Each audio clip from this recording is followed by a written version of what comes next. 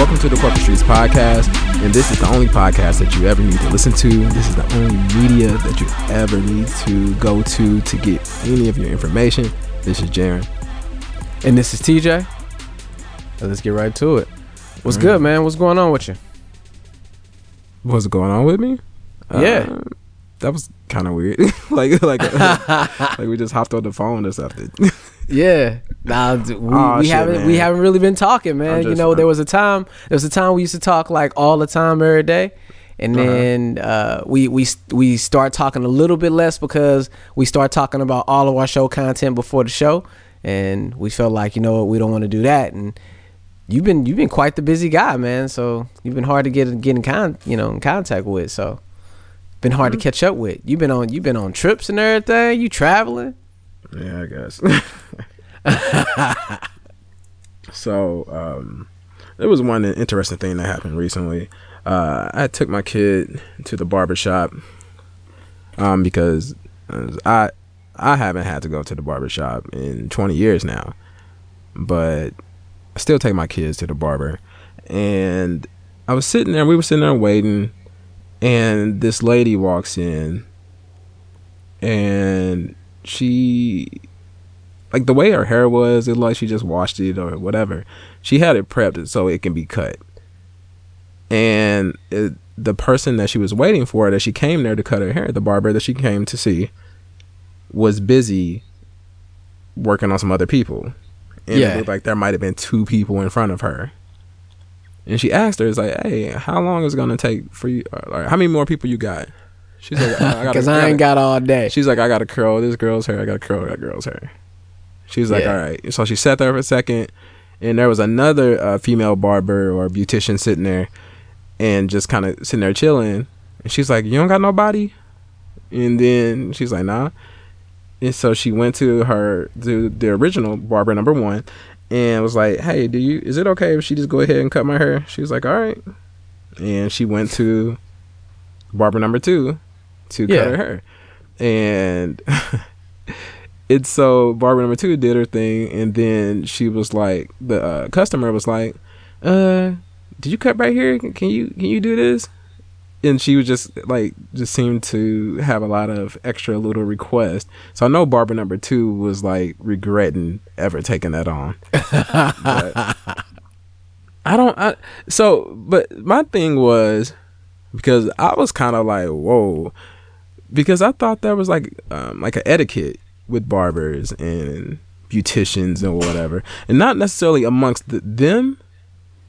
And maybe there is like an honor amongst barbers, but just as a customer, I wouldn't want to go to a different barber, especially in the same shop. Yeah, like go sit in somebody else's chair. What, you scared? You scared, dog? Well, I know for guys, or at least I thought for guys, there was like a loyalty, like with that type of thing. Like, first of all, most barbers now, you can make an appointment, so you shouldn't be sitting too long. Right. And even if you was, I mean, they might have a couple people in front of you. I mean, that's just a part of going to the barbershop. Is that wait.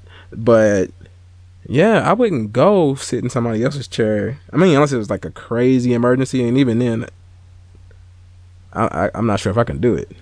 Hey, maybe she was fed up with barber number one. You know what I'm saying? It was like, well, I ain't fucking up the appointments and stuff. Yeah, because you say that, you know, with appointments, then you shouldn't be that long of a wait. But sometimes there are barbers out there, you got an appointment with them, and you there for an hour and a half. It's almost like a doctor's office, and you like, come on, dog. I was here on time. Now do your part. You know what I'm saying?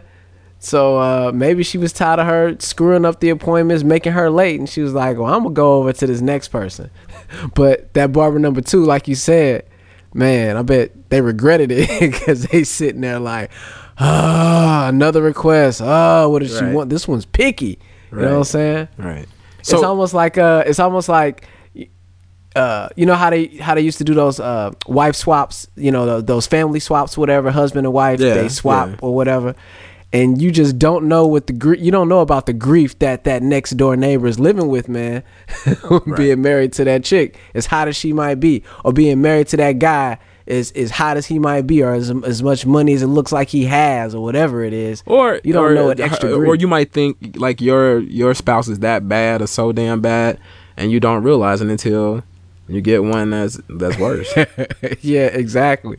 Now, as far as the etiquette though, barbers aren't supposed to be, and not saying that I know this from I'm not a barber, but it seems like barbers are not just supposed to be hawking other people's clients, right? It's not like, oh, you sitting there waiting on Jaren? Well, hey, I'm free. You can come to me. Now, you can't do that. And like they you said, do that. They did. Yeah, that right. didn't happen. Exactly. In this case, yeah. Oh, go ahead. I was gonna say, and in this case, it was the customer who initiated this. Yeah. And she. What's the barber supposed to say? No, is the barber supposed to say? And she even asked. So right there, okay. So it's nice on the surface that she asked, but I feel like you spoke about like the barber honor code, but is there not a code for customers? Like, would you do that? Like you go to the barber still, not just sitting there. Yeah. So I go to the barber and I got 3 boys. So I take the 3 boys. So it's 4 of us that go get haircuts. And actually, just this past weekend, or just yesterday, all of us had to go. And I don't like sitting there. If all of us go, the 4 of us for 4 haircuts, we'll be there in like 2.5, 3 hours. So I went one day. My son went earlier than I did, so I didn't have to wait on him. My wife dropped him off. So I went to go pick him up, but got my haircut. And then the next day, I got the other 2 younger kids' haircut. That's how I did it. But to do you do one talk barber? About your point, yeah, same barber. We all go to the same. We all go to the same guy. And I do feel that sense of loyalty. I mean, I've been going to this cat since 2008, 2009. It's been like 9-10 years I've been going to him. And I've only been cut by another person in that barbershop maybe 2 times. And both times my original barber wasn't there, whether he was on vacay or he just wasn't there. So I've never looked him in his face. It was still the same barber shop, at least. Yeah, and it was the same barber shop. Yeah. Okay. Yeah. Now, if you go to another barber shop and you just don't see that barber, that barber's got to know maybe I lost him, or maybe homie trying to grow some dreads or something. Mm-hmm. But if you in the barber shop, you looking your barber in the face and you like, yo, I'm gonna go to the cat to the left. You know what I'm saying? That I wouldn't do that unless I was really in a rush and I see the other barber had space, which they usually don't because they're by appointment only, so they're always booked up. But if another barber had space in the shop and my barber was an hour late and I had somewhere to be, I'd be like, yo, I can't wait. I'm gonna go to one of these cats over here. I do feel like I gotta let them know, because I don't know. I feel like there's some type of bond where you give me a service and you can count on me to pay you. I know that I'm funding his lifestyle in a sense. This is his business and I'm one of his customers. So I do feel some type of loyalty. And to look him right in the face and be like, you just lost this $16 or whatever it is. Yeah. That's pretty rough. Yeah, like when you switch from iPhone to some type of Android powered phone, you're not looking Tim Cook in the face and be like, yo, I'm going over here to Google, you know what I'm saying? I'm gonna go get this Pixel right here. Like right. You don't get to see, you don't see that. When you don't go to Best Buy to go get whatever product you're getting and you choose to go somewhere else, you don't get to see the CEO of Best Buy, you know what I'm saying? But this person is a small business owner. You look at him in the face and you go into the next business in front of his face. So that's right. And then Best Buy and Google and Apple, they don't know your kids' names. Well, right. You know, like at least not when they walk in, and they might, Google might know your kids' names. Just be spying. They know everybody's name. Right. Yeah. But yeah, they don't know you. They just know, they know you as a number and stuff, So yeah, I would say it has to be a lot more difficult. Yo, and just think about that though. You are literally taking your business to the next business that's 2 feet away. Yeah, so he gets to see the whole transaction. Yeah. Right. I don't think anywhere else that you can get something like that where the business is literally 2 feet away. There was a girl I was dating, and she would take her son like to whatever barber. Like there was like zero loyalty, and I'm just like, dang, like you know that's not right? So I had, after seeing that, I had to teach my own kids, like, look, you go to one barber, like, you can't just go to the next chair just because it's open. That person that's going to sit, they need to step their game up if they got time to sit and read a magazine. But your barber, if your barber's popping, there's a reason. So keep going to that barber. Yeah, man. Other than that, so something happened to me over the past week. So my grandmother passed, and I'm not gonna make this super sad, so don't worry. You know what I'm saying? Sorry to hear that, man. Yeah, appreciate it. And she lived a long life. She was in her 70s. I believe she was 77, and she had a stroke about 11 years ago. Actually, on the day that she passed, it was her 11th year. It was turning to be the 11th year that she had the stroke that left her paralyzed on one side. Mm-hmm. And so, I mean, she had been living a different life for 11 years. And so that's a long time to hold on and not be the same, that you was. It's one thing to be walking and talking and doing what you do, and then some health ailment occurs, some health event occurs, and then it totally changes what you're doing and how you get to live. You know what I'm saying? And you go from living and enjoying life to just surviving, as one of my homeboys put it, homeboy Sutton. He was saying that that was the same with his grandmother as well, where it wasn't living anymore, you were just kind of surviving. So it wasn't really sad for me, but it wasn't really sad, meaning that I understood. What do you mean that, it wasn't? Yeah, let me explain. It wasn't really sad because I knew that, she had been living this altered life for so long, and I know it wasn't just pain-free, and the same way that I get up and get to do what I want to do and enjoy life and enjoy the sun and have fun and eat what I want and drink what I want and do what I want when I want. She didn't have that, and her health was just deteriorating over time. And so I could tell that she was growing tired of how it was for her. You know what I'm saying? And so right. I had a lot of opportunities to tell her how I felt about her, and had a lot of opportunities to sit and chill with her and kick it with her, and she got to see her great grandkids and all that good stuff. So her time has come, man. You know what? And so I guess the reason I brought that up is that I was thinking about how people can be so selfish. When you don't want family members to pass on, you don't want them to transition on, and you just want them to be there because you're here and you want them to be there, and you're like, man, that's my grandma. I wish she didn't have to go. But grandma's living a different life, man, and it was struggle city. It was hard. It was painful, and she wasn't who she was 11 years ago, and I'm pretty sure that had to be hard for her. So I had to let that go, so I wouldn't be one of those selfish types. I had to realize that it's selfish of me to want her to stay and live in those conditions. You know what I'm saying? Right. Have you ever thought about that or felt that kind of way? I couldn't say that I really have. As far as like, you mean just like the selfish thing, or? Yeah. Have you thought about it like that, or am I crazy for thinking of it like that? Well, I guess I've been in classes where they talked about grieving and that type of thing, and I've been to enough funerals to where, I've basically picked up along the line, along the way, that grieving and funerals are for the living. Yep. It's I guess, like you said, it's kind of a selfish thing for, just so it can help, the people that are living kind of get past, the closure. loss. They can get some closure, right? Some closure. Yeah. It's like, oh, this is really the last time, everybody, we're gonna get together. What do you think about funerals anyway? And then I was gonna say, and then if you are a believer in religion, in Christianity, you should find comfort that now this person is with God, they're in heaven, they're in a better place, a truly better place.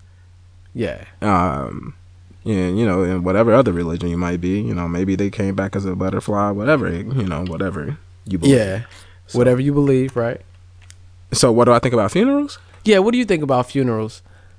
And when I say that, I mean in the sense of, do you go to all funerals? Do you feel like, I don't really, funerals are really not my thing. Funerals and memorials and such. What do you think about those?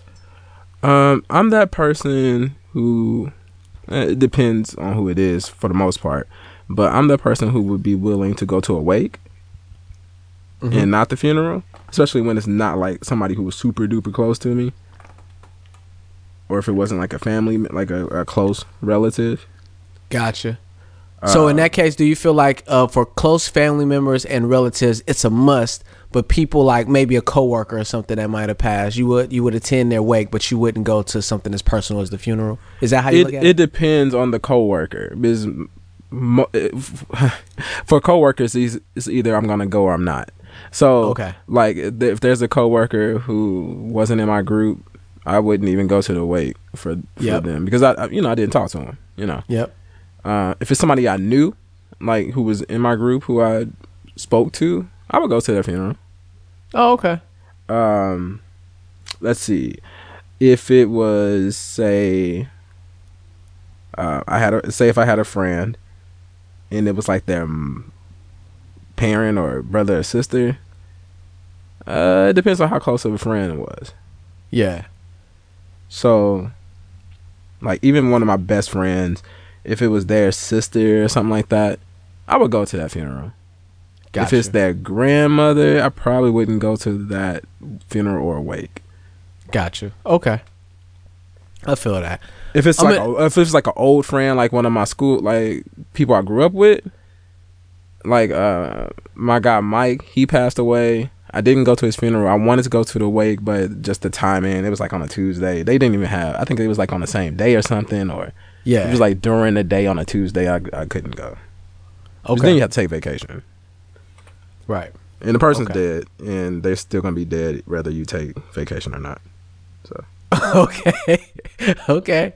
I was asking because I'm in a weird place right now I haven't had a whole bunch of people pass super close to me recently. Me being an adult and having the ability to choose if I want to attend or not. So obviously I'm going to go to my grandmother's memorial. But I was just thinking about, I don't really care for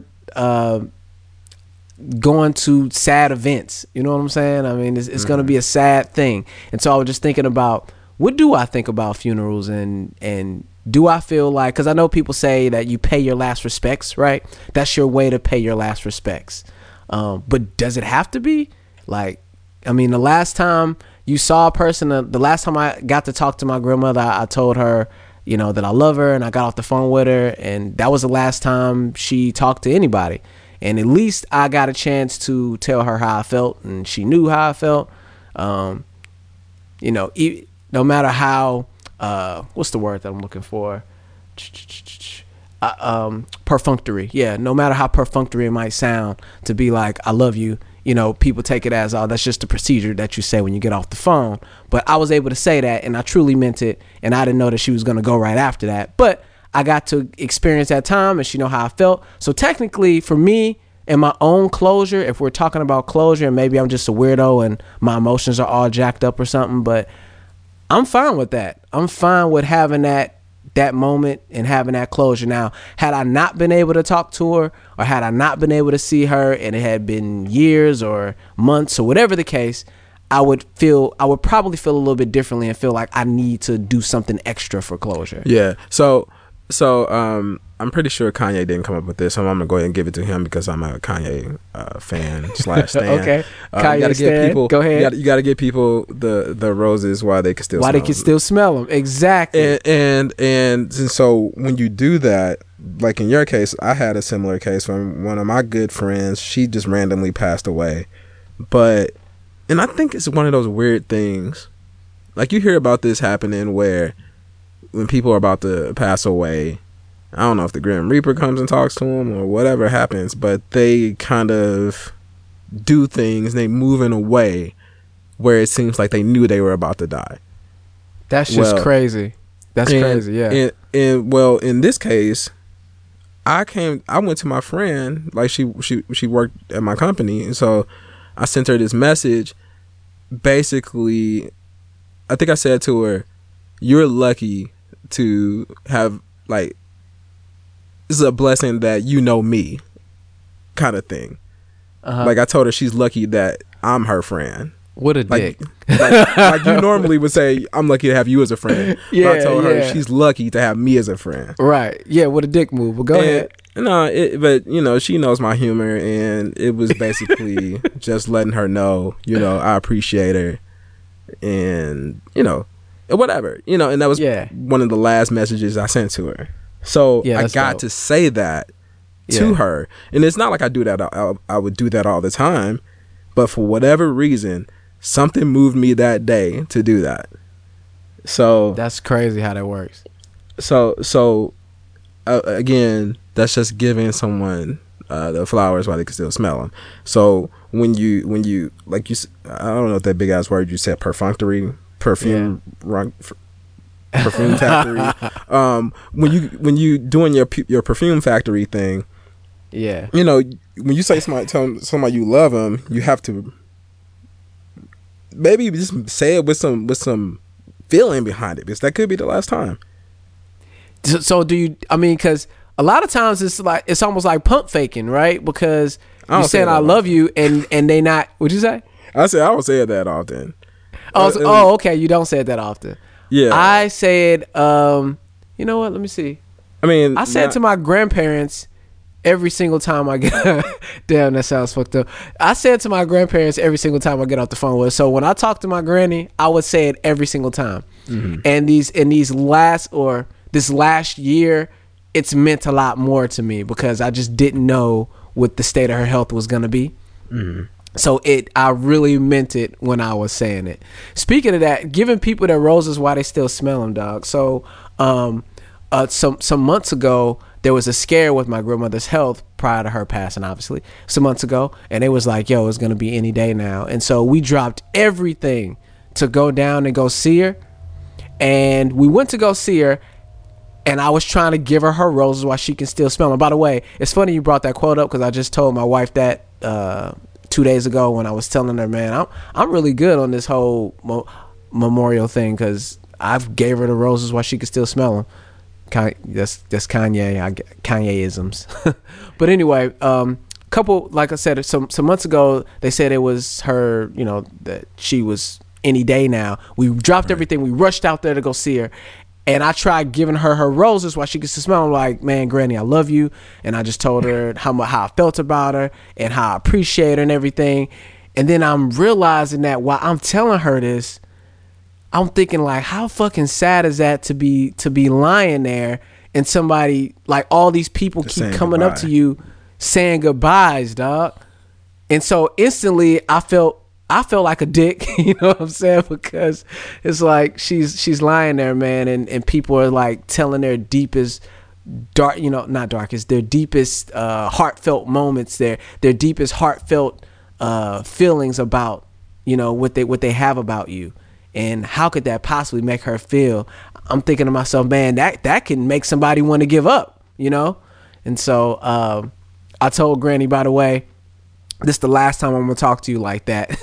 I'm sorry for if it comes off in that kind of way, because I realized that, man, that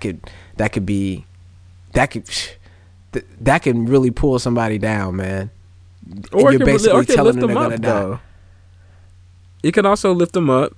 I mean, there's like I had a great grandmother who lived to be 101. Okay. And shout out to those genes. Those family genes. Right.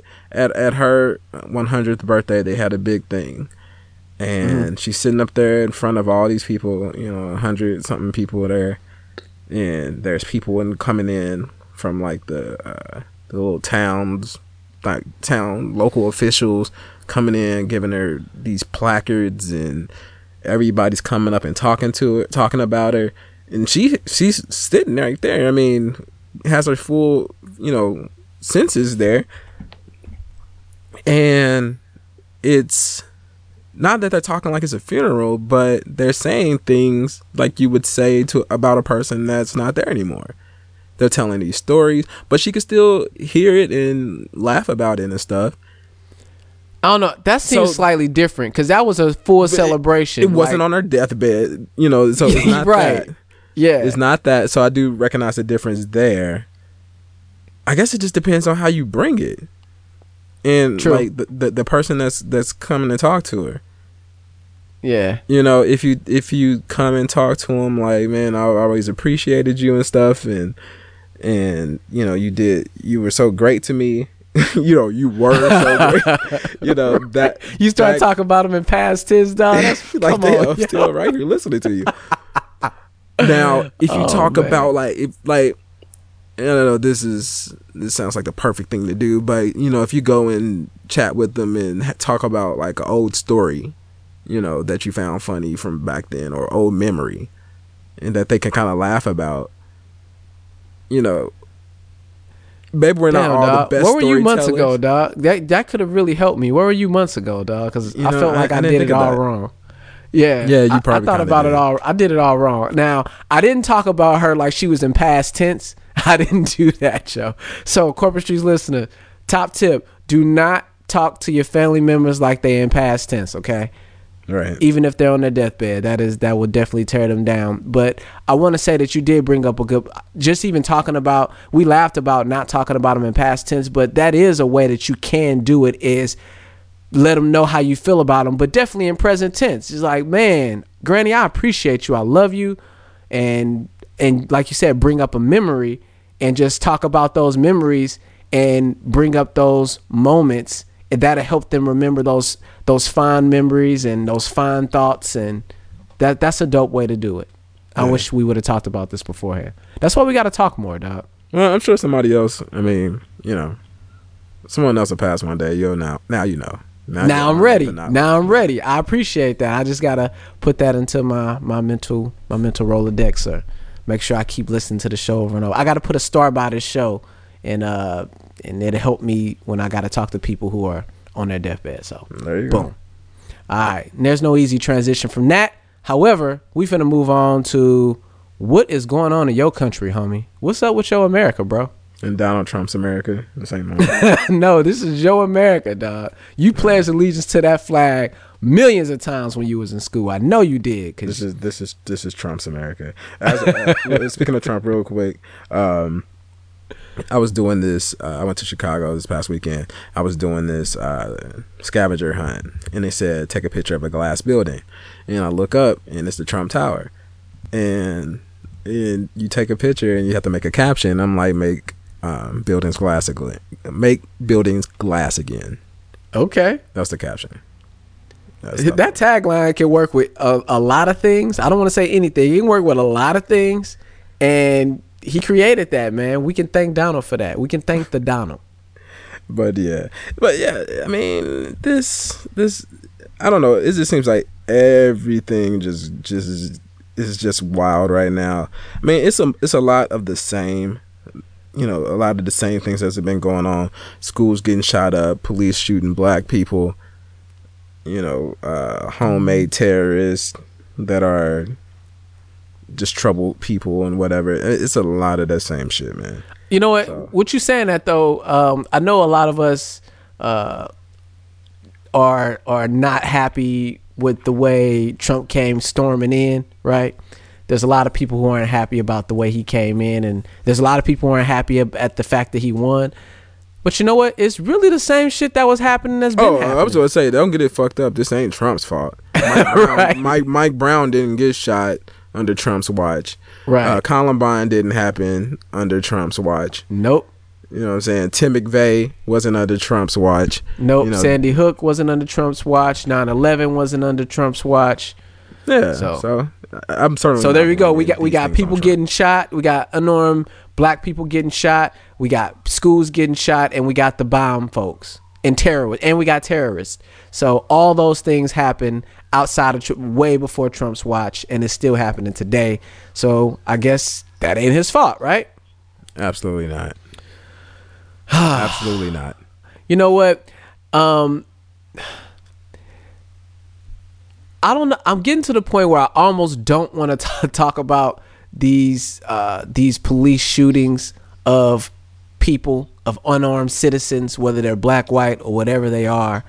But because it almost seems like it's the same song and dance. Something happens, they pick a person, the person maybe they was involved, maybe they weren't, and police, they have an opportunity to not shoot them, and maybe they do fear for their lives, and then they shoot, but then it seems like they go overboard when they do shoot. And so it seems like you know those books, there's books and movies. How do you go overboard when you shoot? Huh? You said they go overboard when they shoot. Oh, you mean just the act of shooting is overboard? Yeah, or the act of shooting is overboard, or when you do start shooting, you go overboard. I'm talking about the viewpoints that people can have of these particular events. Gotcha. Right? And so it seems like it's all the same. It reminds me of those books and movies that you get to choose your ending. You know what I'm saying? You get to choose A, B, C, D. Adventure. Yeah. Yeah, you could choose the adventure, because it seems like there's only a few ways that these things go every single time. It seems like we keep pressing the same button for the same ending. There's a couple things in the middle that change, but it's the same adventure every single time. And so, the great thing about those books, you can actually choose, and you can like just keep your finger like on page 32 and just go back if you see it's the end. If it's fucking up. Right. And really, we can do the same thing now. We don't have to always choose the same ending, but yeah, it keeps happening though. Alas, we keep picking that same, option B. We know what's going to happen, but all right. So in this particular case, if you want to know the entire story, because we're just going to skim through the events, there was some crime that was being committed where some windows were being broken. Police were. I was going to say Arizona again. I don't know why I keep wanting to put this guy in Arizona. In Sacramento, right? Yeah, they were in Sacramento. Okay. They were in Sacramento. Some windows were being broken. From what I read, I was reading the Washington Post article, and from what I read, it seems like there was a helicopter. There was a helicopter on it already, and the helicopter can see this person. I watched the video. They had the thermal joint going, so you could see him clear as day. Yep. Okay. You can see this person. Yeah, you can see a person, right? I didn't see the video. I didn't catch the video. I guess I need to catch that. Yeah. Maybe you could tell the story better than me. So the helicopter saw the person. Police were on hot pursuit of what they thought was the person. They ended up, and let me know if I'm missing something. They ended up in the backyard. There was a young man who was like 22 years old. From what I read, they told him to. What did they tell him? Not to freeze. So the helicopter where I saw the video pickup, helicopter is already trained on a person. Yep. And you could see the person just kind of walking. They didn't seem to really be in a particular rush. And the helicopter pilot observes them stopping by like a van or something and looking in the window. Yep. And that you could see the two police, kind of closing in on them. And the police, they yell out something, like they probably did say freeze or something like that. The guy takes off. He starts running, and he runs to his house, which was his grandma's house, and that's where he was living. Yep. And they give him the order, to, put his hands up. There you go. That's don't move kind of thing. Yep. And so this show me your hands is what they said. So this is where it's unfortunate, right? Yeah. Just the perfect just coincidence of bullshit. Yeah. So it's nighttime. The only light that you can see are from the police lights. Their flashlights. And there's some ambient light, in the backyards from, porches or whatever. But you can never, from the video I saw, you can never see the actual guy running around, right? And so when the shooting happens, they say, put your hands up. Then they go gun, gun, gun. And then you hear bang, bang, bang. And you hear, what turns out to be 20 gunshots. You never see the guy getting hit. I don't even recall seeing muzzle flashes. I mean, you don't really see anything. So then you go to the helicopter's perspective. Helicopters, I guess, I don't know, just by the way they operate, they have to kind of fly in circles. Is probably the best way for them to kind of trail someone. Right. And so, because the helicopter obviously moves at a higher rate of speed, they have direct points, right? So they can go straight. So, they can get somewhere faster. So they can't just hover slowly in the perfect position. And plus, this guy he's cutting in and out of yards, and so they're just kind of circling, but tracking them very well. And so the unfortunate part is he was slightly behind the building. Like, even if you synced up the two videos, you can never really see what happens right as they start shooting. So you can't ever see if his hands moved in a way that it seemed like he was pointing at them. Even if he was pointing at, like, doing a selfie video or something, he might have been, making a selfie, doing a Facebook Live. He might have been doing it for the gram for all we know. Yeah, exactly. And that in nighttime could look like you're pointing at him. But either way, that doesn't matter just yet. So you see the helicopter. Now the helicopter does show where the two cops are coming around the corner, and it shows the guy. Now I can't tell if he's starting to lay down, because the way it looked to me at the instant that they started shooting, he started putting his hands down on the ground, is what it looked like. Yeah. Like, to me, if you're getting shot, you just fall down, right? You wouldn't have the opportunity to kind of go knee, hand, and then fall to the ground. I'm watching a video right now. Right? Yeah, I'm watching a video right now, and they're literally like they're on the side of the side of the house. Yeah. They're on the side of the house, and he's like around that corner. So if they peek around the corner, they can see him and he can see them, and so they're trying to take cover, what looks like maybe to protect themselves. To stay around that corner, right? Yeah. And so do you see the part where his hands go down though? Yeah. And it that's just not the way you would imagine somebody who's getting shot would fall to the ground, right? Nah. I mean, unless I don't know. It's almost like it depends on how you're getting hit. I don't know. All I have to go off of are movies and video games, and who's to say that that's how people fall when they get hit, and that's what happens when you get shot. I can't say. And again, then you see him get shot some more, and they're still shooting as he's already laying on the ground, and you can see the bullets hitting the ground. Right. Kind of behind him. You can see the flashes from the gunfire. And so, well, even where the bullets are hitting, you can see that behind him, right?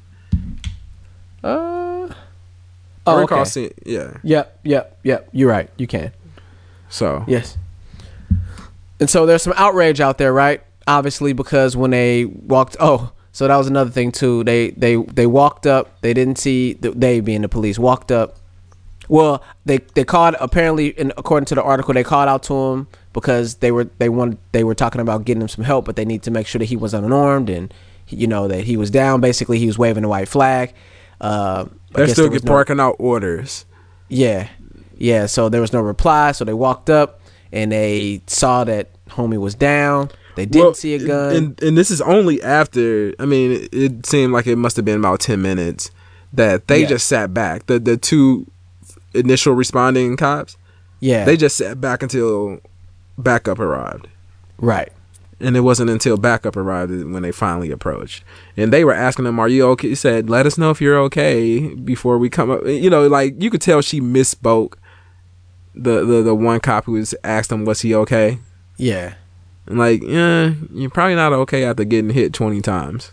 Exactly. Was he hit 20 times, or was it just? Well, he was shot 20 times, but he was shot. I'm assuming he was hit at least a couple of times. Yeah. Okay.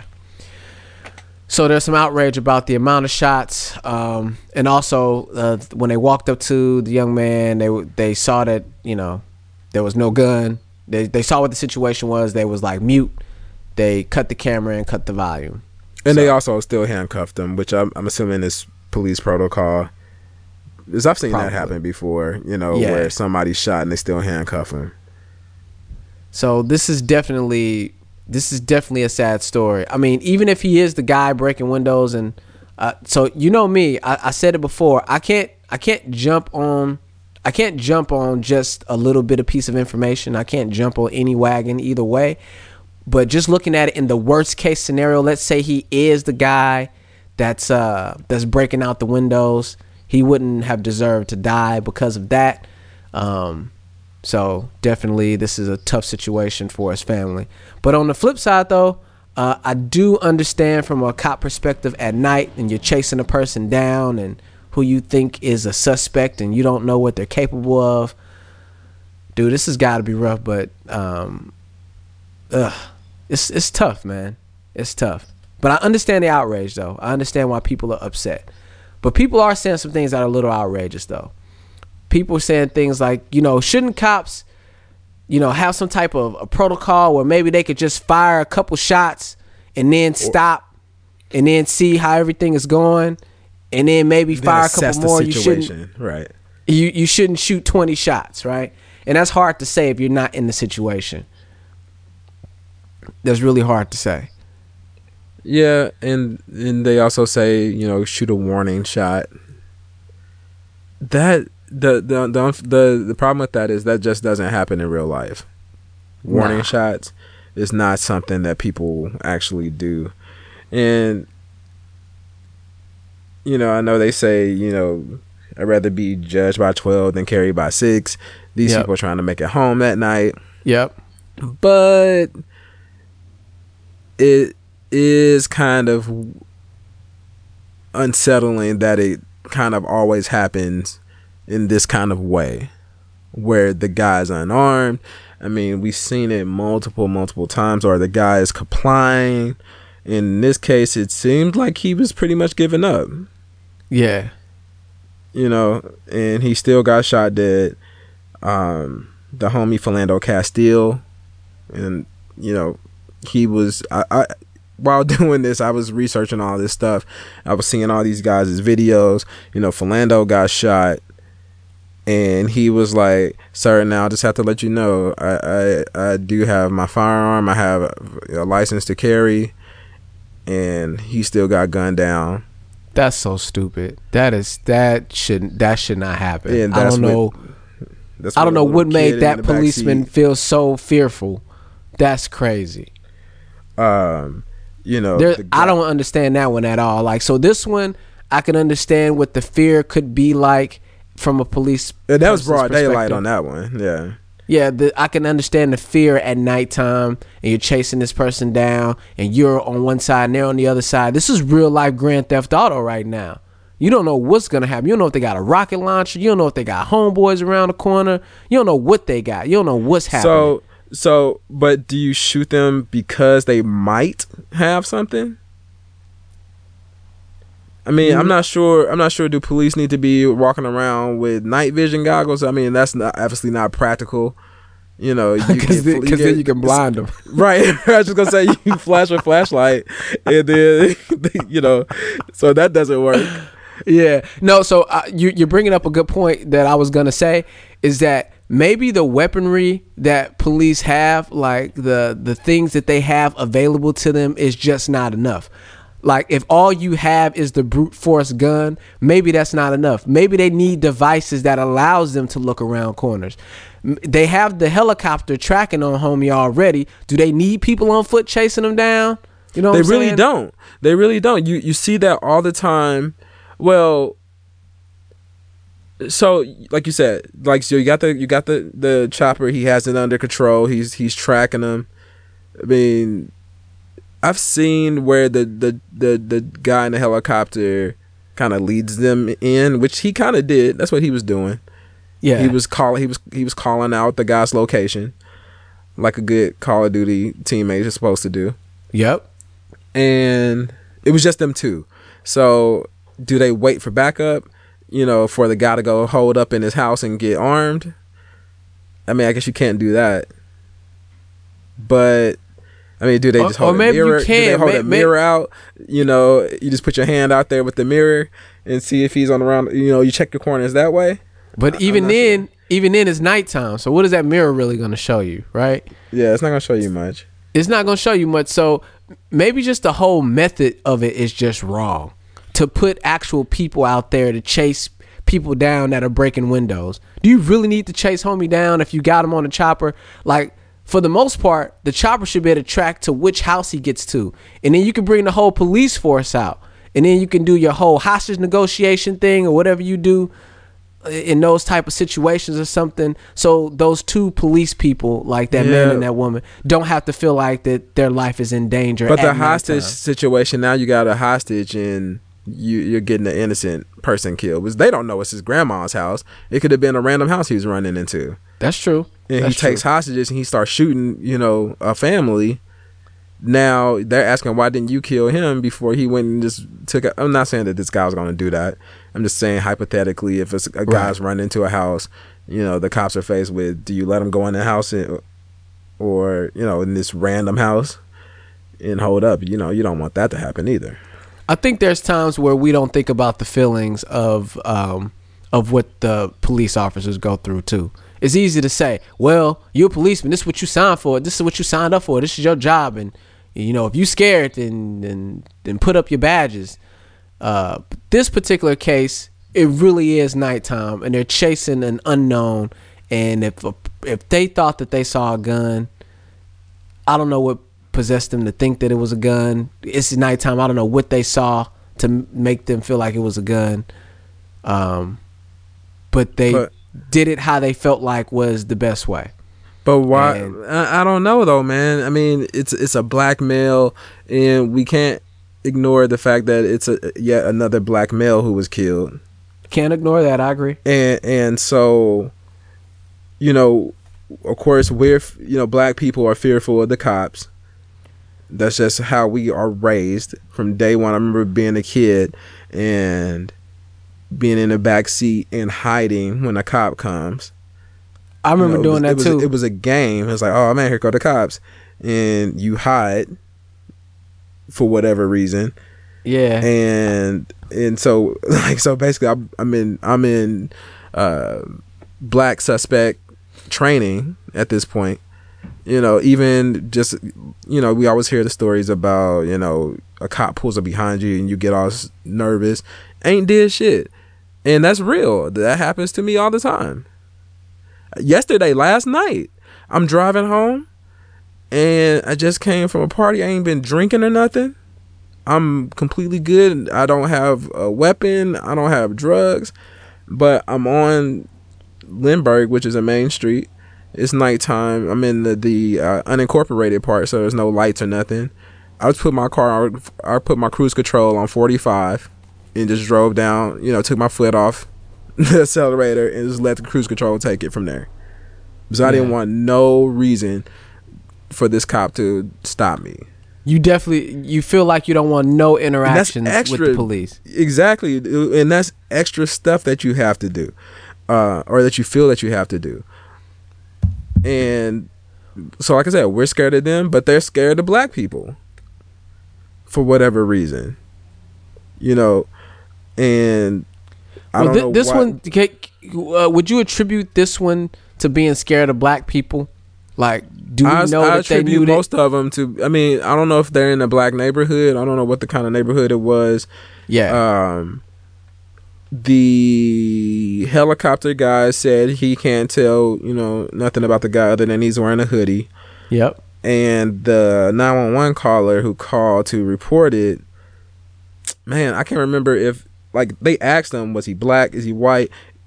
I would like to think they didn't say black first, but because they should be saying white first since that's the majority. But right. I'm gonna have to go listen to that. So he asked, were they black, were they white, were they Asian, were they Hispanic? And I want to say the guy said he didn't know. Yeah. I want to say he didn't know. And so that's what I was getting at. Being so that can it you was attribute nighttime. this one? I don't really care about it being tribute this one, man. It's just happening way too fucking much, dude. Regardless of if it was a black or a white guy, but since it was a black guy, it just seems like it happens way too much where this shit is happening to black guys. And I'm not, like you said, you don't want to jump out and jump on somebody's team, but what I do know is this isn't Mike Brown where he might have attacked them or came at him. None of that shit happened. Right. He had a cell phone, and from what it looked like, I mean, because like you saw the helicopter video, you really don't see that instant before the shooting starts.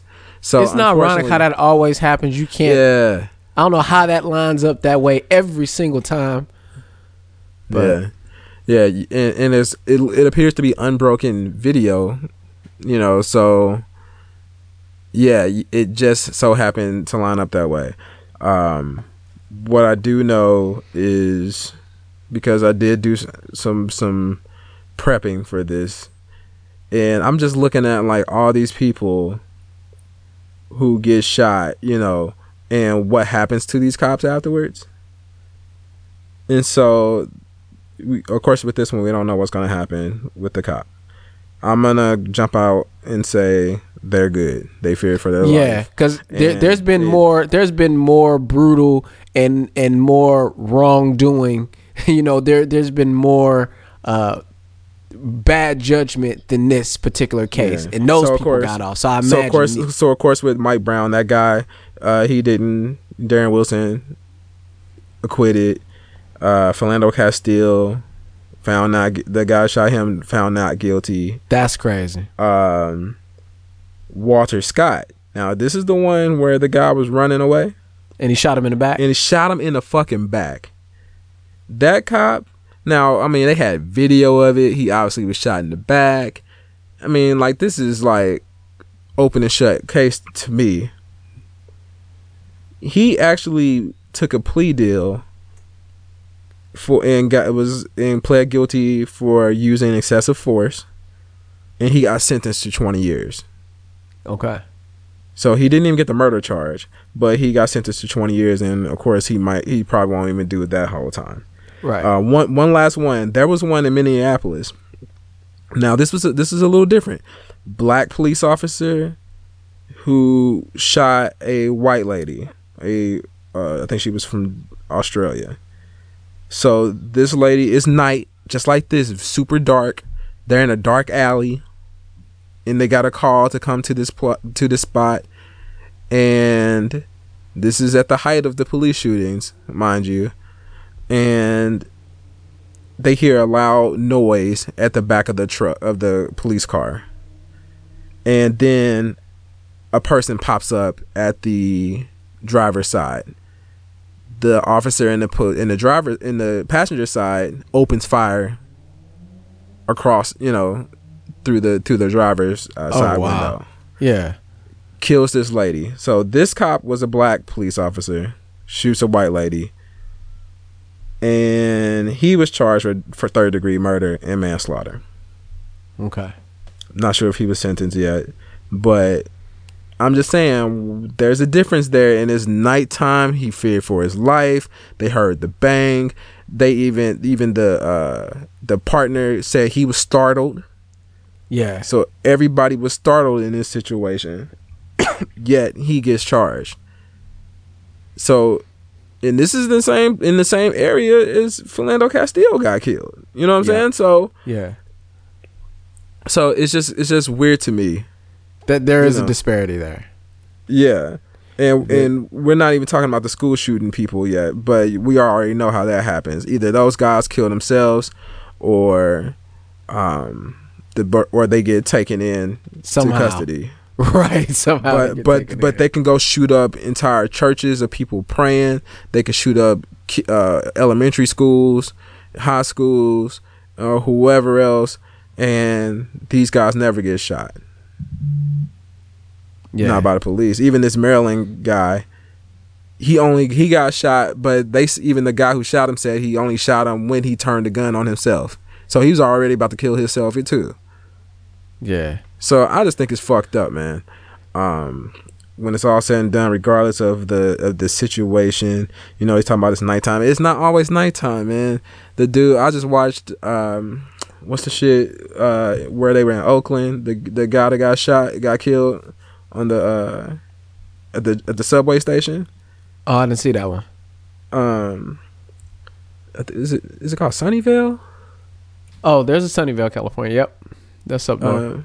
So the guy was at the station. He was laying down. The cops were, you know, about to arrest him or whatever. Shot him. They had it under control. It was like 3 cops on him, and they shot him. What was that about? He was unarmed. It was just like it was a fight on the subway. So his group was involved in the fight. The cops pulled him off the train. They had the guy sitting down, and the guy who got shot, he kind of popped up. I don't know if he like popped up and was like talking shit to the cops or something. And then the cops, and this is all on video, mind you. And this is old school cell phone video, so it's not the best.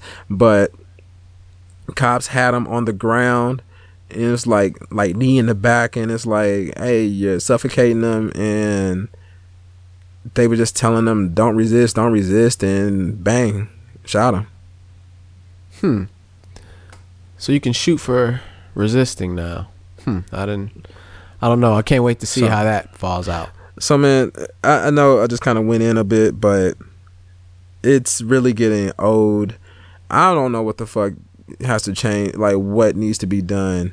I don't have the answers. Like, I know they have I've seen videos of like the military have ways to check corners. I mean, that might help in this case, but in all these other cases, man, it just seems like I'm not out here saying that innocent people are getting shot all the time, or unarmed people are getting shot all the time. Yeah, but we know it happens. Like we sat on this same show. We talked about that chick. I forget her name. Who had like the shotgun and shit. Yep. I mean, she walked out with a 12 gauge in her hand. Yeah. She was posting up videos talking about she hate cops. So I understand that one. You know, nobody got in trouble for that one. Yeah. But some of these other ones, man. You know. So apparently, last year, 987 people were killed by police. 68 of them were unarmed. Yeah, of course. Yep. So that's a little less than 10%. I guess that's about 7-8%. 30 were white, 20 were black, 13 were Hispanic. Mm-hmm. And so one might look and say, "Oh man, look at the number, 30 were white." But if we look at the difference in population, 20 of them being black and 13 of them unarmed people being Hispanic, that's really, really, really, really high number in comparison to the population, right? Right. It seems like maybe it just wasn't being publicized before. Was it happening this much before? Like unarmed people getting shot? Absolutely, I'm sure it was, but like you said, it wasn't publicized. You didn't have social media. I mean, like with Philando Castile's situation, I mean, that shit was on Facebook quick. So yeah, like when you have the ability to do Facebook Live and like people can do on the spot reporting, and then sharing, you can't hide the shit now. Yeah, you know? Exactly. And you share it up, right? Right. Once one person gets it, they share with their friend group. Walter Scott getting shot, you know, they can't hide this. They can't bury it as just a little blip on the newspaper. You know, millions of people are seeing that within hours. So, yeah, they can't hide. I'm looking at it the way I'm looking at it now. They still get away with it. The way I'm looking at it now, I guess I'm just thinking about, it just seems like not the right way to go about it, just to send people after people with so many unknowns. I mean, we know so much about the world because everybody's being spied on and we know it. I feel like there should be some type of better spying technology as far as when you're chasing an assailant, like this helicopter that was circling the block and watching this guy and tracking his every move. Why would you send two police officers to go chase after this one person, which is putting their life in danger as well. And now they got to make this split-second decision, and you can make the wrong decision. Unfortunately, if you make the wrong decision, there's nothing you can do about it. The wrong decision could be you walking out there all crazy and you getting shot down as a cop, or the wrong decision could be you shooting at a person that you thought had a gun, but you find that they have a cell phone. And it just seems like the risk of those split-second decisions is wrong on both sides, and it should be done differently somehow. I don't know. Yeah, I mean that seemed like a lot of effort for somebody just breaking into a breaking car. Windows, right? Or breaking the windows. It's not like he necessarily stole a car or nothing. To call out the chopper to go investigate that must have been a slow night. You know what I'm saying? I don't know, man. You know what? That's a good point too. Why do you have a chopper out for that? Like, why is it that big of a deal? Unless, like, is this the 10th time in the last week that has happened? Like, is it happening that much? Like, I wonder what the backstory is to that. I don't know. It's easy, to be the Monday morning quarterback and try to put all the pieces together and see if they should have did this or shouldn't have did that. Because remember, these are split-second decisions. But it just, I don't know why they got choppers tracking guys who might have broke some windows in a car. I mean, there's people who I'm noticing, like, every once in a while, there's some stupid kids around, or they might be stupid adults, that are spray painting, like on the side of buildings. They're just tagging, right? Mm-hmm. If you caught a person, like, would you bring a chopper out for a person tagging that you suspect for tagging or anything like that? Right. I don't know. That would seem like a whole lot to do, because even if you did catch them, it wouldn't be worth shooting them dead because they were tagging. I don't know, man. And if a person is just breaking windows, I don't know what they're looking for, but I don't expect them to be shooting people down. We have these, you know how Criminal Minds is all about the profiling people. Mm-hmm.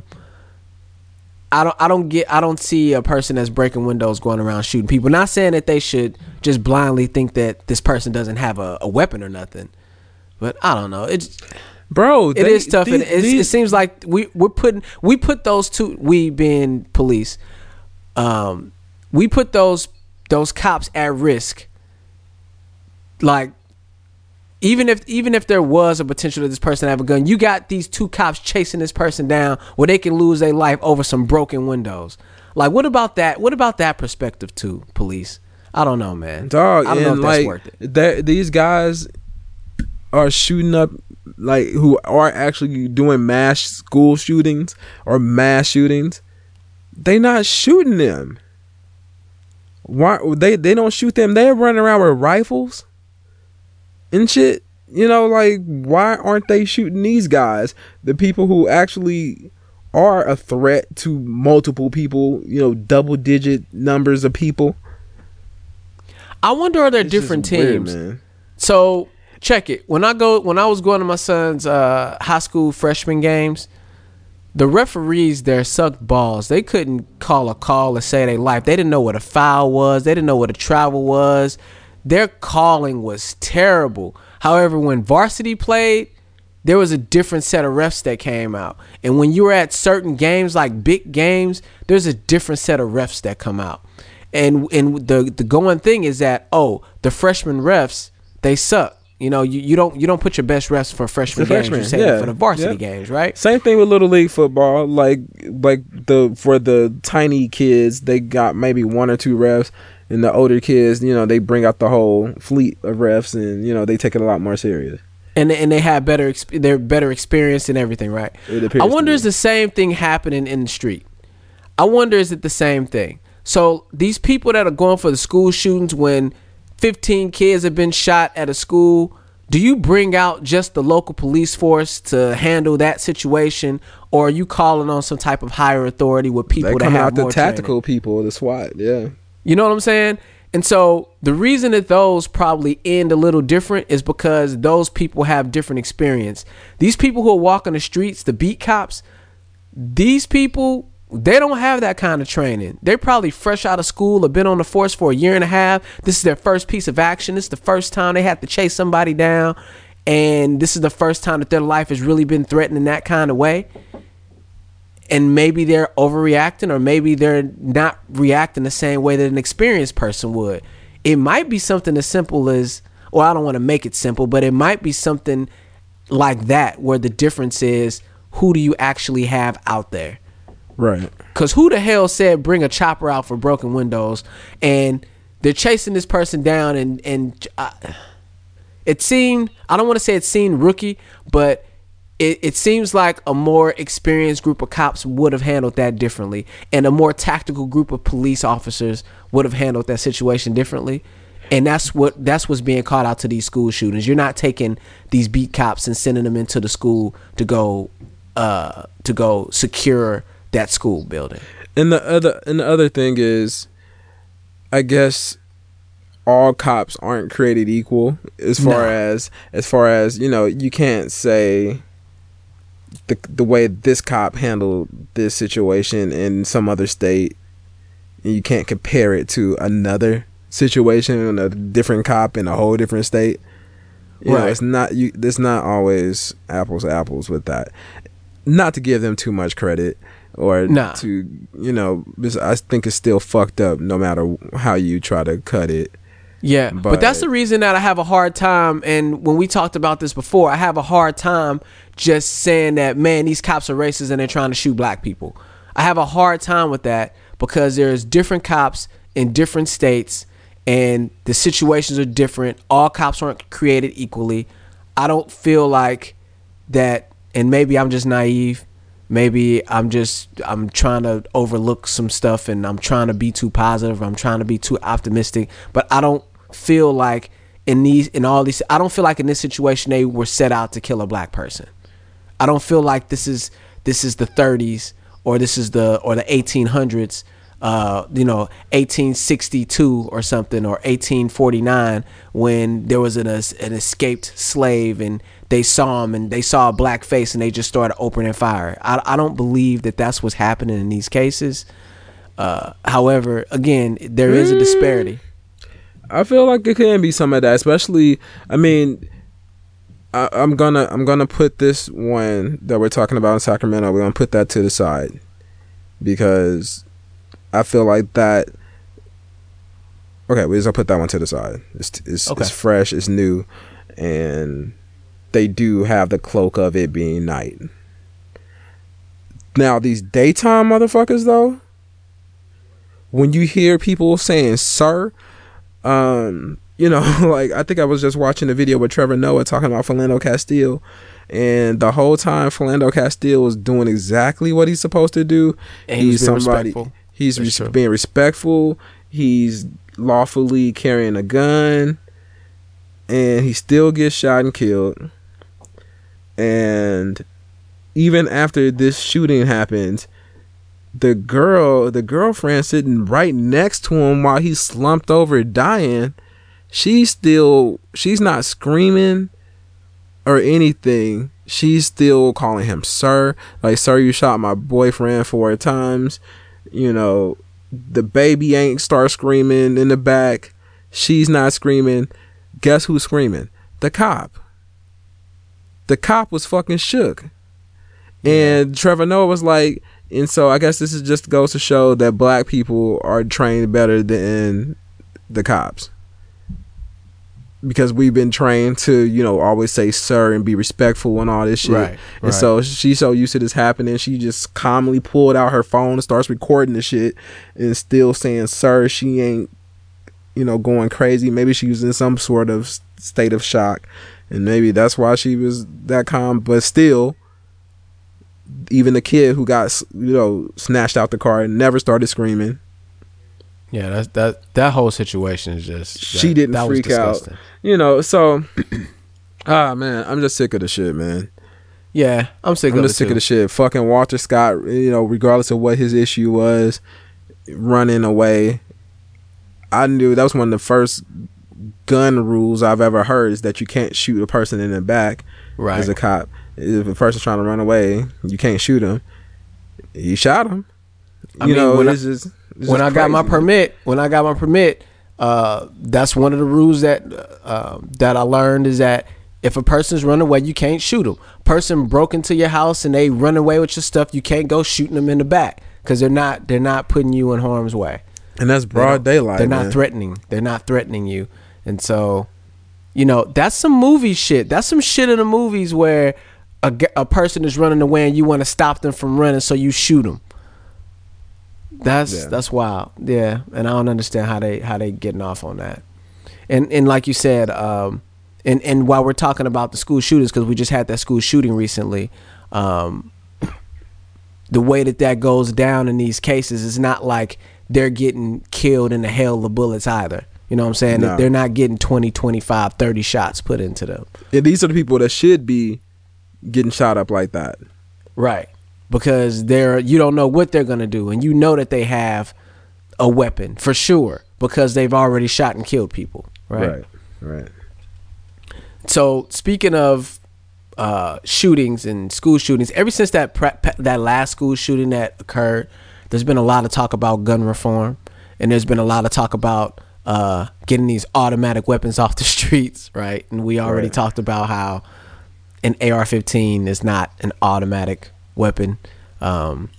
People are misinformed when they use the terminology, but they want to get assault rifles off of the streets. And there's also been talks about why is it so easy to get guns. And so apparently there was a march in DC over the weekend, and there was a lot of stars that were speaking, actors and actresses that were speaking out, a lot of activists that were speaking out. There were students who were at the schools. They were giving speeches, you know, who was involved in the school shooting. They were giving speeches. There were a lot of people out there supporting that movement. And I just caught like a piece That's why of I had the walkout thing, right? Yep, exactly. Did your son do that? No, he didn't. Did they do it at his school? Do you know? No, they didn't have it at his school. Okay. No. So they had the walkout thing. I just read about that. I didn't hear anything about that. Like, I didn't get any literature about it. I didn't know about it happening until it happened. So I didn't know about that. Did you guys hear about it at all? Yeah, I knew about it.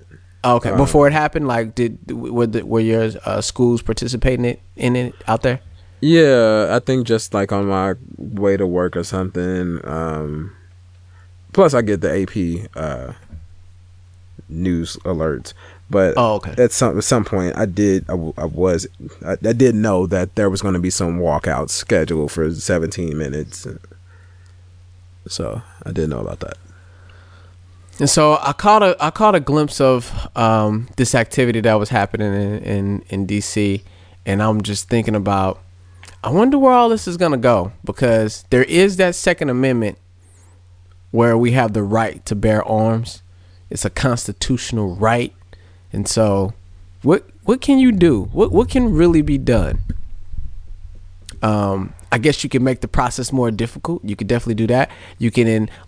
Chris Rock had a joke back in the day where he said there wouldn't be no, and I'm chopping up the joke right now, so go check it out if you want to hear it. But basically, there wouldn't be no accidental shootings if bullets cost $5,000.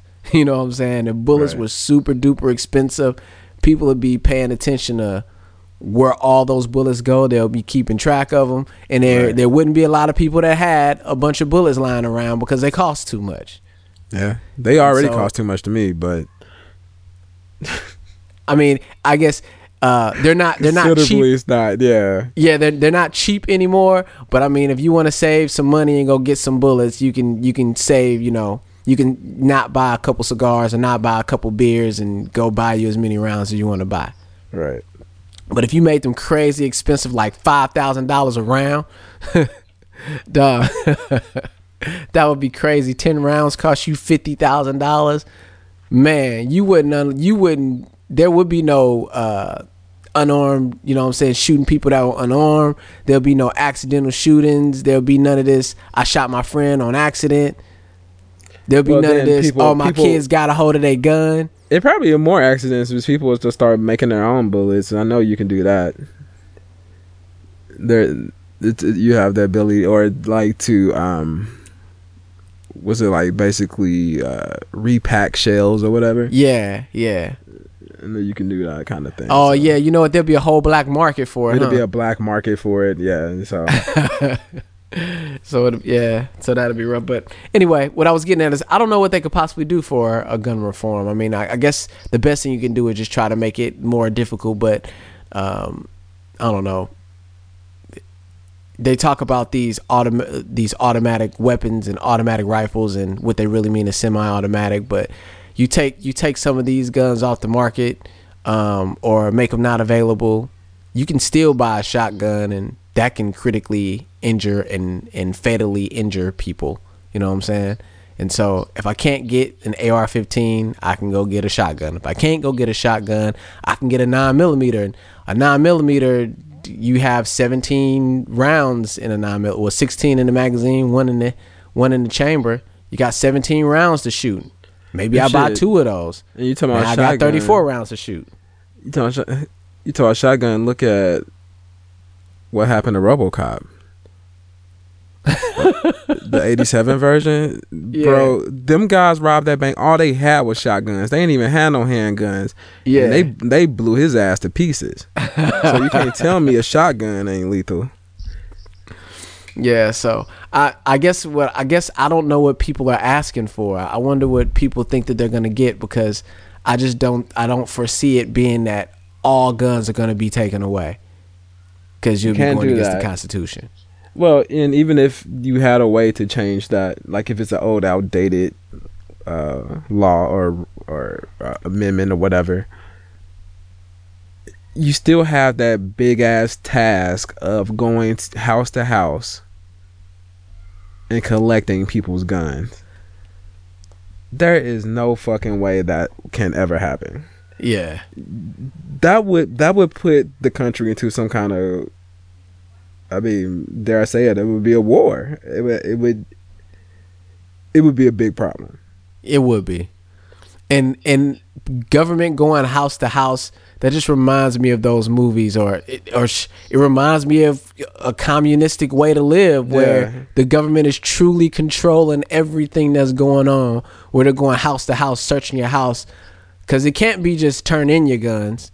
Well, I guess it could. You tell everybody you need to turn in your guns, and if you get caught with one, you get some type of prison time, or you get some crazy fines, or, you know. So they might not actually go in your house and search through your things, but and then there's still that age-old argument of the bad guys won't turn their shit in.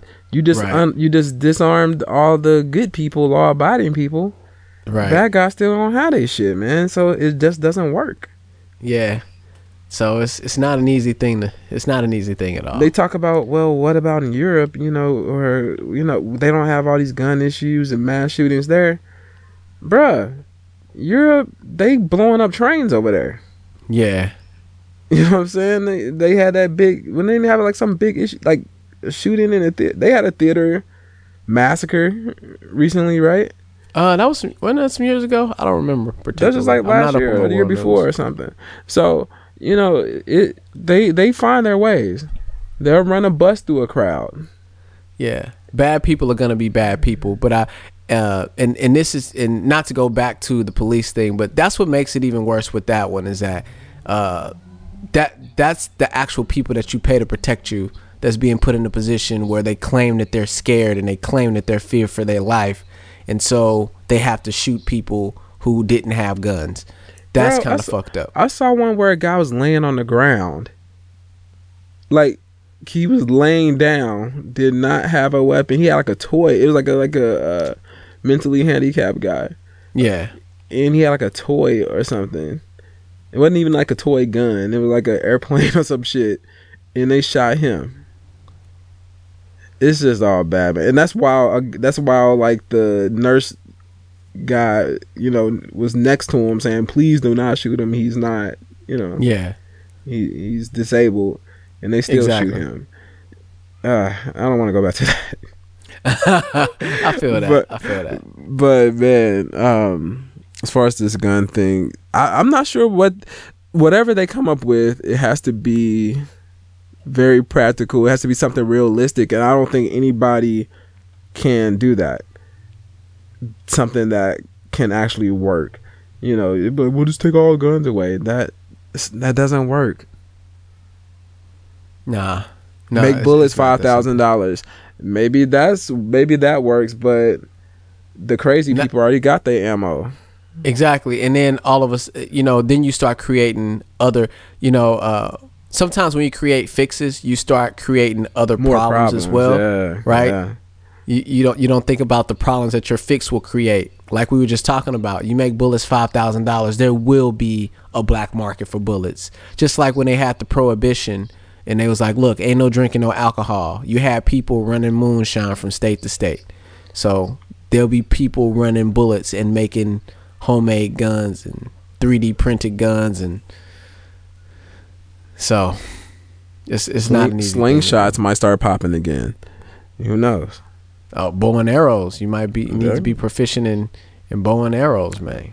I was thinking about that, man. I got this walking stick one time when I was just driving about, like, on a trip to Kentucky or something, and I was thinking, like, man, I need to get proficient with, like, the staff bow. Yeah, like to really get my ninja shit on. Because you never know, man. Like, you might not have that you can't carry the gun. I went to two things. I went to the Willis Tower recently, and I went to the circus today. Both places, I just had a feeling both places would have metal detectors, so I didn't go packing anything, and sure enough they did. Willis Tower, I get it. The circus, thank goodness they have metal detectors and nobody's bringing anything in, because that's definitely a soft target for people to cause some shit. Yeah, if they wanted to. So man, I don't. Hey, we didn't claim to have the answers to what needs to be done. Nah, we definitely don't have the answers. But there is more shit happening in Yo America, Jaron. Apparently there's a bomb guy who was making bombs and blowing up places in Texas. And you know what? I'm not even going to... So the thing that caught my ear when they finally, got the guy and started investigating, apparently he left behind some type of memoirs. I believe it was a video that he left behind. I get done with my run and the news is on, and I hear the sheriff talking about, okay, the kid had lost his job. This is the sheriff. The kid had lost his job. The kid was troubled. The kid was having a really hard time in his life. And I'm listening at this shit, and I'm like, are they talking about the dude that was blowing shit up? Don't try to soften me up. Don't try to tell me about his life. That's funny, because I keyed in on that exact same thing, and I wrote down, the chief said he's a challenged young man. What the Yo, I'm listening to this. So I just hear that they found some information about him. They know who the guy is and all this shit, and they start talking. And the first thing that they talking about, and I don't know what they were talking about beforehand. I just walked up, the TV was on, I'm in the gym, I just got done with my run. I just ran 6.5 miles. I'm trying to get my breath together, get my heart, my recovery down. And my heart rate went back up because they trying to tell me about this young man's troubled life like I give a shit. He was blowing shit up. He was hurting people. Blow people up, yeah. He was hurting people. I don't give a shit about what he was going. I don't care that he lost his job. I don't care that he had a hard life. I don't care about any of that. And by the way, his family was saying, like, they didn't even know he was going through these troubles in this kind of way. Believe me, our family is really, really normal. Basically, they're saying they're the typical white family. So why are they trying to push? Why is the chief trying to push this narrative about this guy's history and how troubled his life is? I don't know. It's hard for me to care about that. And this seems like, I know you don't want to go there, or you don't like, trying to point to racism on this stuff, but it feels like it's racist again.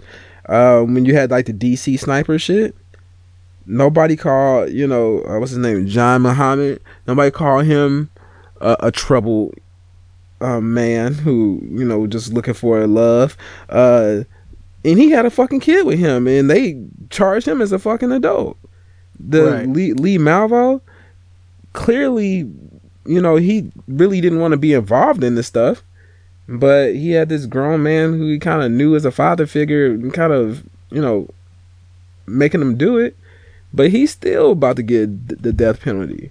So, man, it seems like there's still some racist undertones to this too, even when this one is actually hard to duck though. This one's hard for me.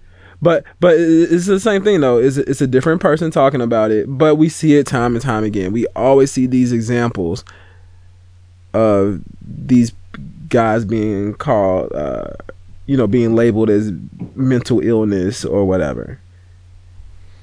When little Pookie gets shot up the street, Pookie ain't, you know, nobody saying that he had a mental illness.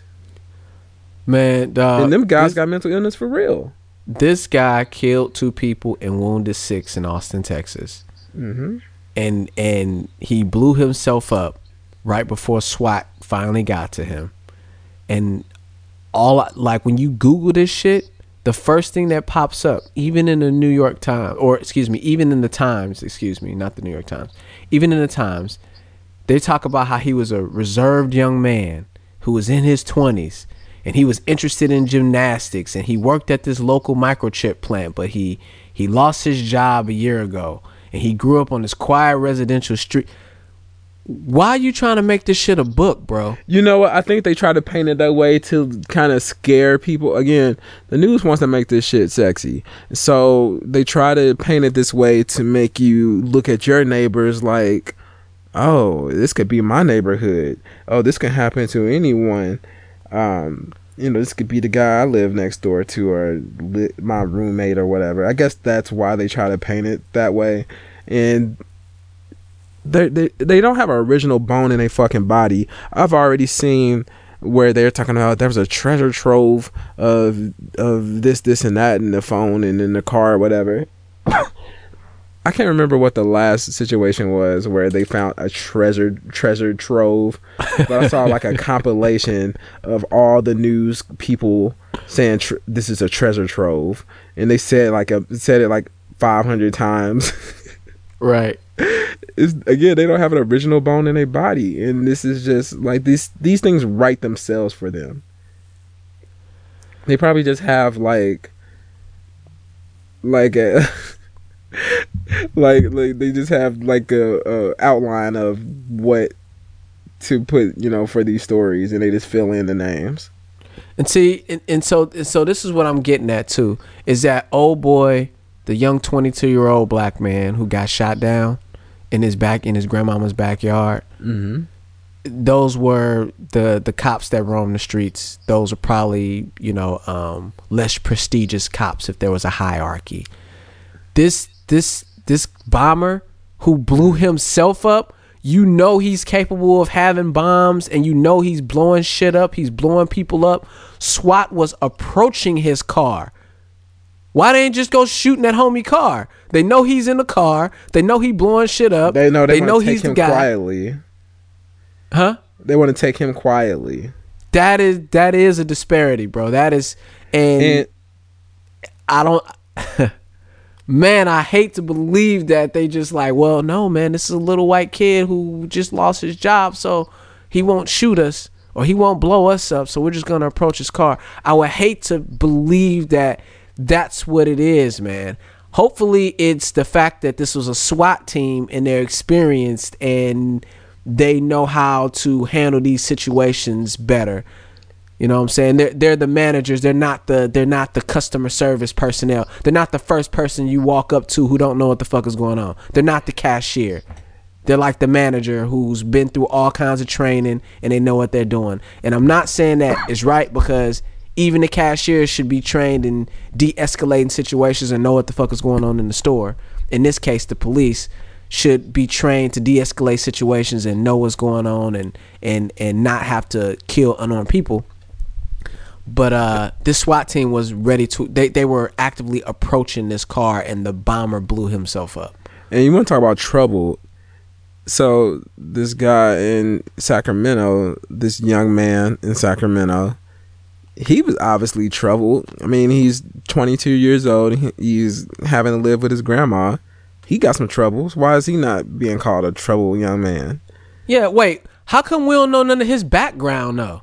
How come we don't know, like, where he worked at or what he used to do, or the fact that his home might have been broken, or the fact that his home was a great home and he would just stand with his grandmother because he needed to help her? How come they're not painting the picture? Like, where's that picture? How come I don't get to see his background? How come I don't know anything about, I feel like the news is trying to make me feel sorry for this bomber kid. Now one of them did. The one I did see one story where they had like the grandma talking, and he talking about basically that though, that the guy had kids and that kind of stuff, but the grandma had to ride for him. The news that's the grandma. No, the sheriff ain't coming out. The chief ain't coming out saying, yeah, hey man, this guy, he was doing the best that he could. He had 2 jobs. Like, we don't hear nothing about this guy's past. All we know is he was the one breaking in car. And by the way, they don't know if he was the guy yet. No. But they let you believe that he was potentially the one that was breaking in cars. That's what they was looking for, and he fit some kind of description, I guess. Exactly. They don't even know if he was the one. But they won't tell you. They don't talk about it like that. You know what I'm saying? They talk about, oh, we're chasing this suspect, and we chased him all the way to this backyard. Maybe they have information that knows that it was him, and they just can't say that it's him yet, so it's got to be alleged. I don't know. But the bomber guy, they knew it was the bomber guy. And they was approaching the bomber guy's car, and he left back behind some information to tell why he was doing it and what he was doing and what his thought process was and how he felt like the cops were getting close to him. But that chief still got on that stage and that podium and got on TV and tried to tell us homie's whole life story like we should care. Yeah. So they're trying to control how we feel about it. That's not cool, man. That's definitely there's a disparity there. But when it's like a police shooting and they shoot like the unarmed black guy, they try to be very straight-laced and factual as far as, not painting any picture in the sense of to make you feel better about the unarmed black person. I don't even know if they're being factual though, dog, because well, I'm saying like they say today at 6:00 there was a police shooting of a suspect, blah blah blah. Gotcha. They'll read it off like that. They're not calling, they'll be like of a suspect, not of a young challenged black man or something like that. Yeah. That picture that was painted, bro, that it really burned me up. That's the way that it was being described, because you don't get that description. It's not what one would consider fair. And I know that life isn't fair. I know that the world isn't fair, but do it equally, man. Just make it equal. As equal as possible, because that's what we're looking for, some equality here. So if you're gonna be looking into the history, into the background, because you take Michael Brown. You take Mike Brown, they were definitely trying to dig into his history and trying to talk about how bad he was and trying to paint this type of picture about him. And although this is still new, so they haven't had the chance to paint the picture yet, it took some time for Mike Brown before they started painting those pictures. It did take some time. But for this bomber kid, right after he died, they started painting this picture about his troubled life, even though his family said that they had, they have a typical life. So it's a typical suburban white family in Texas. Yeah. So, all right. I said what I had to say about that. There's a disparity. It is clear, and things aren't fair. I understand that cops have feelings and emotions, and they're scared. But something's gotta happen. We need to get together and figure something out here, government. Figure out, because like I said, maybe the way that you're putting police lives at risk isn't the best way to do it. Maybe that's part of the reason. Having people chase other people on foot, not knowing if they got guns or not, maybe that's a problem. Yeah, man. And my final thought is I'm gonna leave it with another Kanye West quotable. That's why I hear new music and I just don't be feeling it. Racism still alive. They just be concealing it. But I know they don't want me in the damn club. They even make me show ID to get inside of Sam's Club. Yeah. Yeah. Quotable. Quotable. They don't want me in the damn club. They still make me show ID to get up in the Sam's Club. That's true. Racism still alive. They just be concealing it. Yeah. You can be listening to anyone in the world right now, however you listening to us, and we definitely appreciate it. Get us in your rotation. The homie Jaren said we should be the only thing that you listening to. But if you beg to differ, you shouldn't be disagreeing with my homeboy. But if you beg to differ, at least get us in that rotation because we needs to be there. All right? We have another Corporate Streets production. It's called The Powercast. Go check for it. All we did was took the book, The 48 Laws of Power. We read it. We ingested it. And we came up with our own examples to make it new, fresh, hip. You know, taking another mile for the old boy, OG Robert Greene. So go check that out. What else I need to say about this? Oh, if you want to email us, you can hit us up at thecorporatestreets@gmail.com. You need help handling a situation. You know how to get at us. You need to drop us a line. We are the Advice Connoisseurs. Twitter handle @Corp Streets. And you know what you're listening to. This is the Corporate Streets Podcast. This is the podcast for people who consistently take their kids to get swimming lessons to break that black swimming stereotype. Meanwhile, you are the stereotype. Peace. Learn how to swim, people. And this was a heavy ass show, man. I'm like depressed after having to prep for this. I don't ever want to do this for a very long time. Yeah, seriously. And shout out to my granny, man. Tell her I love her again, just in case she can hear it on her way up to heaven. You know what I'm talking about? Because I know she's gonna be listening to the show in heaven. Tell God to edit all the curse words. And tell him to subscribe while you're there, though. And tell him to rate and comment too. All right.